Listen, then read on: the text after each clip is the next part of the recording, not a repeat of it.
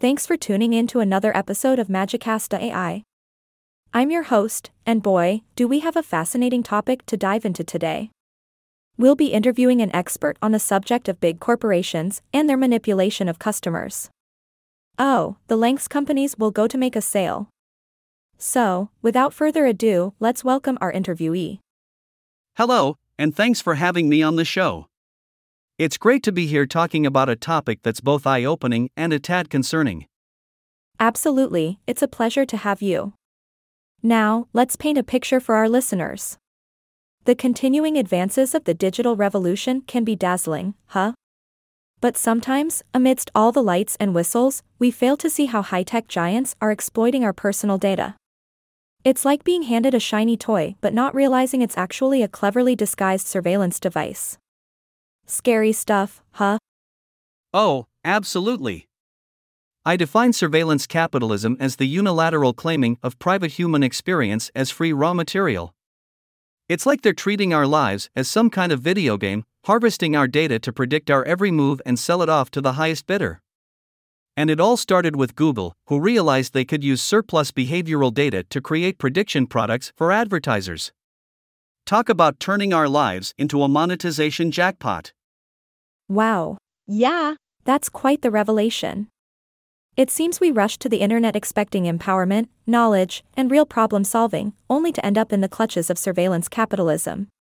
I mean, who could resist the allure of a dollar bill wrapped in a seemingly harmless cookie? Exactly. And the most disheartening part is that most of us didn't even notice we were losing our autonomy. We were too busy posting cat pictures and chasing the next viral sensation to see the bigger picture. It's like breathing machines secretly sending data to health insurers, lurking in the shadows, ready to pounce on any opportunity to reduce insurance payments. Sneaky sneaks, I tell ya. Sneaky sneaks indeed. But why haven't we taken notice of this invasion of our privacy? It's like the pioneers of surveillance capitalism have perfected the art of misdirection, using euphemisms and obfuscation to keep us in the dark. They want us to believe that these practices are just a natural consequence of the digital age. Are they kidding? No way, they're dead serious. It's the perfect misdirection tactic. They make us think that surveillance capitalism is an inescapable part of technology's evolution, but the truth is, the digital world can exist without it.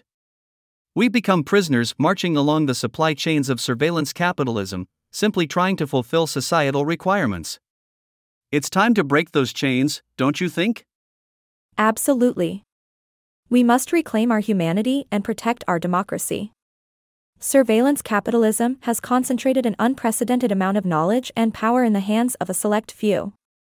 Our personal information is just the tip of the iceberg, it's the knowledge derived from that information that gives them an unfair advantage.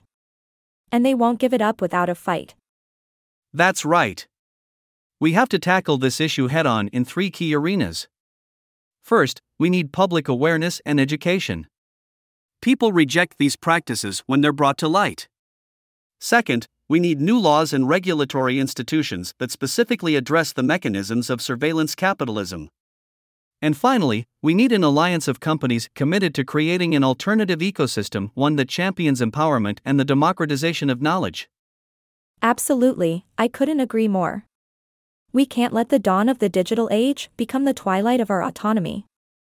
It's time to stand up and fight back against the manipulations of big corporations.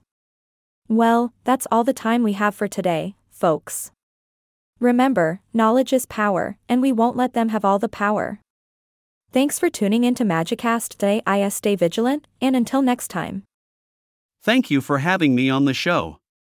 Let's reclaim our digital freedom, one podcast episode at a time.